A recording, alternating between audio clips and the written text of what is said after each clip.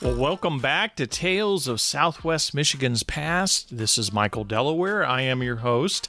And today I am going to talk to you about a story about a man named V.C. Squier. He was a violin maker here in Battle Creek, Michigan, but his legacy is probably better known by the Squier brand name, which was later purchased by Fender Guitars, and which they used as the name for a line of electric guitars after they acquired the company. So stick around, I'm going to go into the story and the life of V.C. Squier, who was born and raised in Battle Creek, Michigan.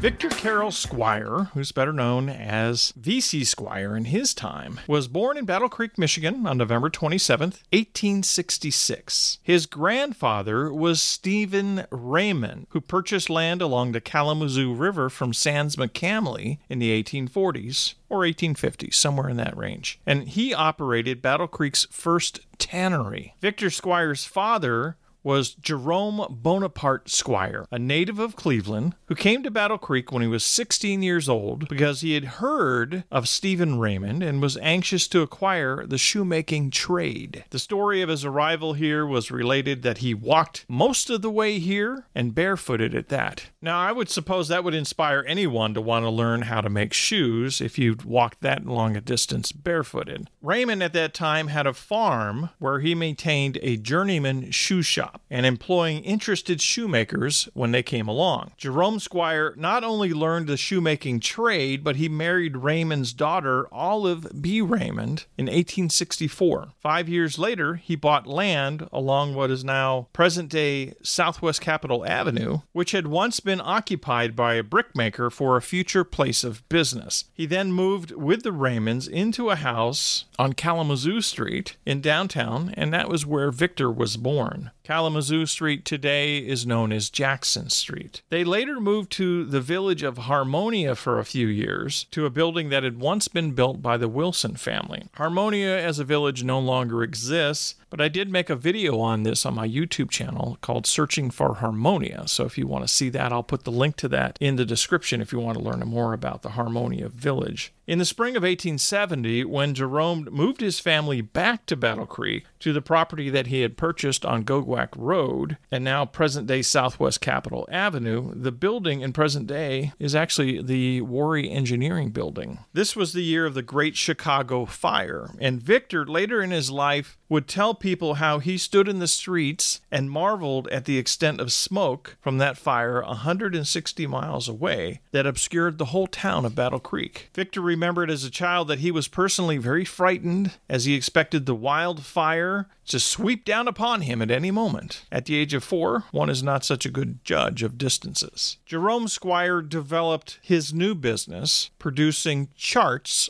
for shoemaking. With special tools, he engraved patterns for shoes on boxwood and punched holes to form out lines, and then transferred these lines to leather. He put the kit on the market for $5 each, and it proved to be a boon to shoemakers who had previously followed a sort of guessing method when cutting the leather for shoes. He called his invention the Boston shoe pattern, not because he was familiar with Boston or was from there, but because he hoped to be one day. He eventually moved downtown and occupied the northeast corner of what we know today as the old post office. Following this, Jerome's ambition to go west was too much for him to bear, and he went away to Maine and then eventually to Boston, and he never came home. He left behind his wife and children. His wife finally divorced him and continued raising the children on her own. Besides Victor, he had a brother named Edmund, who in later years as an adult became the owner of an orchard in Wisconsin, where he grew apples and pears and cherries. There was also a sister, Effie, who became Effie Tilden. But Effie passed away at just 20 years of age, and then there was another younger brother who died in infancy. In 1880, his mother remarried Warren Gould, a contractor who was best known in his time as the director of the Battle Creek Symphony Orchestra. Warren converted the old shoe shop on Southwest Capitol Avenue into a carpenter shop. and after they were married, they moved into what is now known as Rose Street. Victor was 14 years old at this time, and he remembered the night after their wedding that the Nichols and Shepard Company band arrived in the evening to serenade the newlyweds. His mother would go on to have another son named Raymond Gould. Victor entered Battle Creek High School, but he eventually quit and went to work chopping wood and doing odd jobs, and at the age of 18, he landed a job at the grocery store. The owner was in the habit of trading groceries for firewood with local farmers, and it was Victor's job to carry the wood. He worked long hours, but he found it easier to sleep at the store, and the business owner eventually set up a room for him in the back. He then began working for a shoe store until he received a letter from his father, which was not so much a request but an order that he join him in Boston. Jerome Squier at that time in Boston was making violins. So young Victor made the journey to Boston. Victor Squier took to violin making, which he described as like a duck to water. He stayed working with his father in Boston for 5 to 6 years and then went to Worcester, Massachusetts to work for a famous violin maker named William L. Peters. After a year with Peters, he decided to try working with his father again, but decided that he couldn't get along with him, so he joined French violin maker Truffel Gervius. In 1888, Victor fell in love with a singer, Mabel Spears, and a year later they were married. They lived in Boston, but the romance went on the rocks after about 2 years. Compounding the problem, business became bad in Boston from strikes tying up industries, and so the couple moved back to Battle Creek, knowing that Victor's mother would gladly welcome them to come live with her. In 6 months, however, Mabel became homesick for Boston and returned home. She became a singer of prominence and toured the country with the Mapleton's Grand Orchestra Company. Her favorite role was Carmen, and she was very good at it. She spent 2 years touring the country and at times wrote Victor about coming home, but he couldn't see that their marriage would ever work out, so they eventually became divorced. In 1890, Victor opened his own violin shop in a frame building on Lake Avenue. He began writing letters to leading violinists in many cities around the country, and eventually orders came in for repairs and spare parts. Soon he began selling bows, strings, and even violin cases. Over the years, he expanded his building, and it became a prominent fixture in Battle Creek. In fact, if you look up the old 1919 Sanborn fire insurance map at the Willard Library, you'll see where his building once stood. In 1893, he married Mary Jeanette Ellsworth, whose father was a foreman of the Upton Works here in Battle Creek. In Victor's business, his chief aide was a man named Gus Crawford, who had become a jeweler at a young age, and whose talents were easily converted into becoming a string maker. Crawford would remain in his employ for over 40 years until his death in 1933. He was also one of 7 violin makers in the company at that point. Strings were wound by foot power, and it was a tedious job. So they put their foot on this paddle, and the strings would wind up and tighten up to tighten up the guitar strings or the violin strings. And it was a very time-consuming process. In 1895, Crawford got the idea of converting a sewing machine into a winder, which produced better strings and more rapidly. Squier himself recalled in an article once that he called on a violin dealer in Detroit and talked to him about his string business. And the dealer kind of laughed at him because they had always bought their strings from overseas. So he convinced the dealer in Detroit to let him send him some samples, and the company, after receiving the samples, tried them out and was so impressed that he began selling Squier strings from there on. Later, a New York dealer who had been buying German strings suggested that he submit some Squier strings to them, and the result was a massive order that V.C. Squier's company couldn't execute. So to the rescue was his half-brother, Raymond Gould, whom Victor had been very fond of, and even taught him to play violin at age 11. Raymond was now 16 and tired of school, so he came to work at the Squier plant to make strings. The business continued to grow and expanded until 1927, when it moved into a larger building. Raymond would become manager and treasurer of the business and remain working with Victor throughout his life, long after Victor's death. death. They established a downtown branch in 1930 at 90 East Michigan Avenue. In 1932, they moved to 44 East Michigan Avenue, opening a storefront, which today is just a parking lot. And in 1943, the store moved again to 60 West Michigan Avenue, where Rice Shoes is today. The 60 Michigan Avenue location was previously the Charles E. Rote Music Company, established by Charles E. Rote, which Victor eventually acquired after Mr. Rote passed away from Mr. Rote's estate. A couple of other interesting things about V.C. Squier. He was a major employer of women at a time when women had a hard time getting jobs, especially in factories. And in 1919, he offered a lot of light factory work in his string manufacturing company. And at one point, even up until the 1930s and 40s, a good portion of his labor force was women. So he was unique in his time period for factory work, as he became a strong employer very early on of young women, using them as string makers in his factories. And V.C. Squier had become so well known in the country that his products were sold just in about every state in the U.S., and he had a lot of opportunities to move out of Battle Creek, and by 1940 he had marked his 50th anniversary in the business, and he was offered many times to relocate to larger cities, and he always declined, wanting to keep his manufacturing in his hometown. During the Second World War, Mr. Squier corresponded with friends that he'd made worldwide. Due to losses of homes during the Adolf Hitler regime during World War II in Germany, his friends that were over in Germany were really struggling, and Victor would send them clothing and canned goods, and he would pad the boxes with pages of religious books. And when the packages arrived in Germany, the friends would painstakingly remove and smooth out all the pages and put the books back together and use them for church services. So he was covertly getting religious material sent overseas during World War II to his friends behind German lines. And that's kind of an interesting forgotten story in the early years of 1940, when before the U.S. actually got into the war, and you were still able to send packages over to Germany, but they were still under the Hitler regime,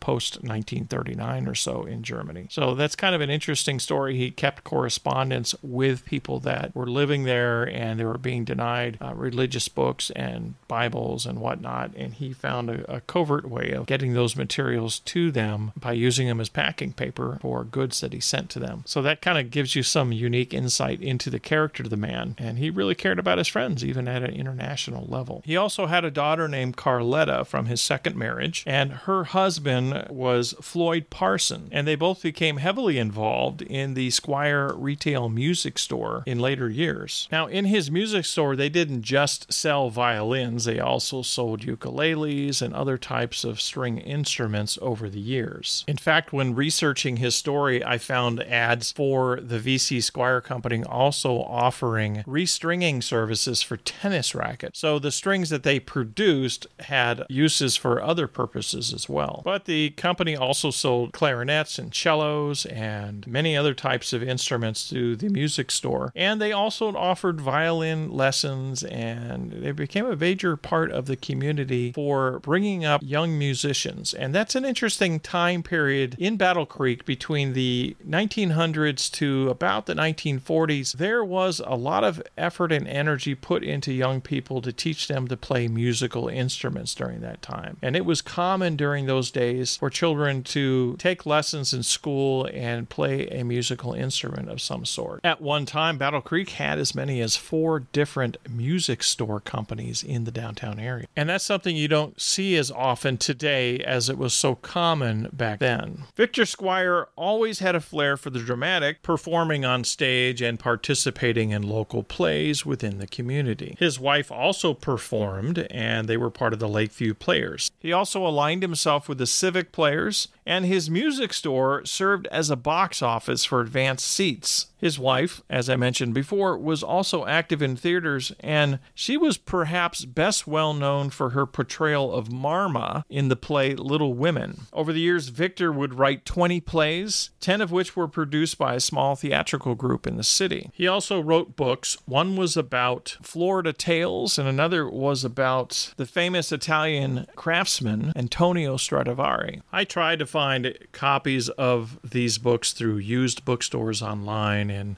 was quite unsuccessful in getting any original copies. Victor died in 1949 at the age of 83.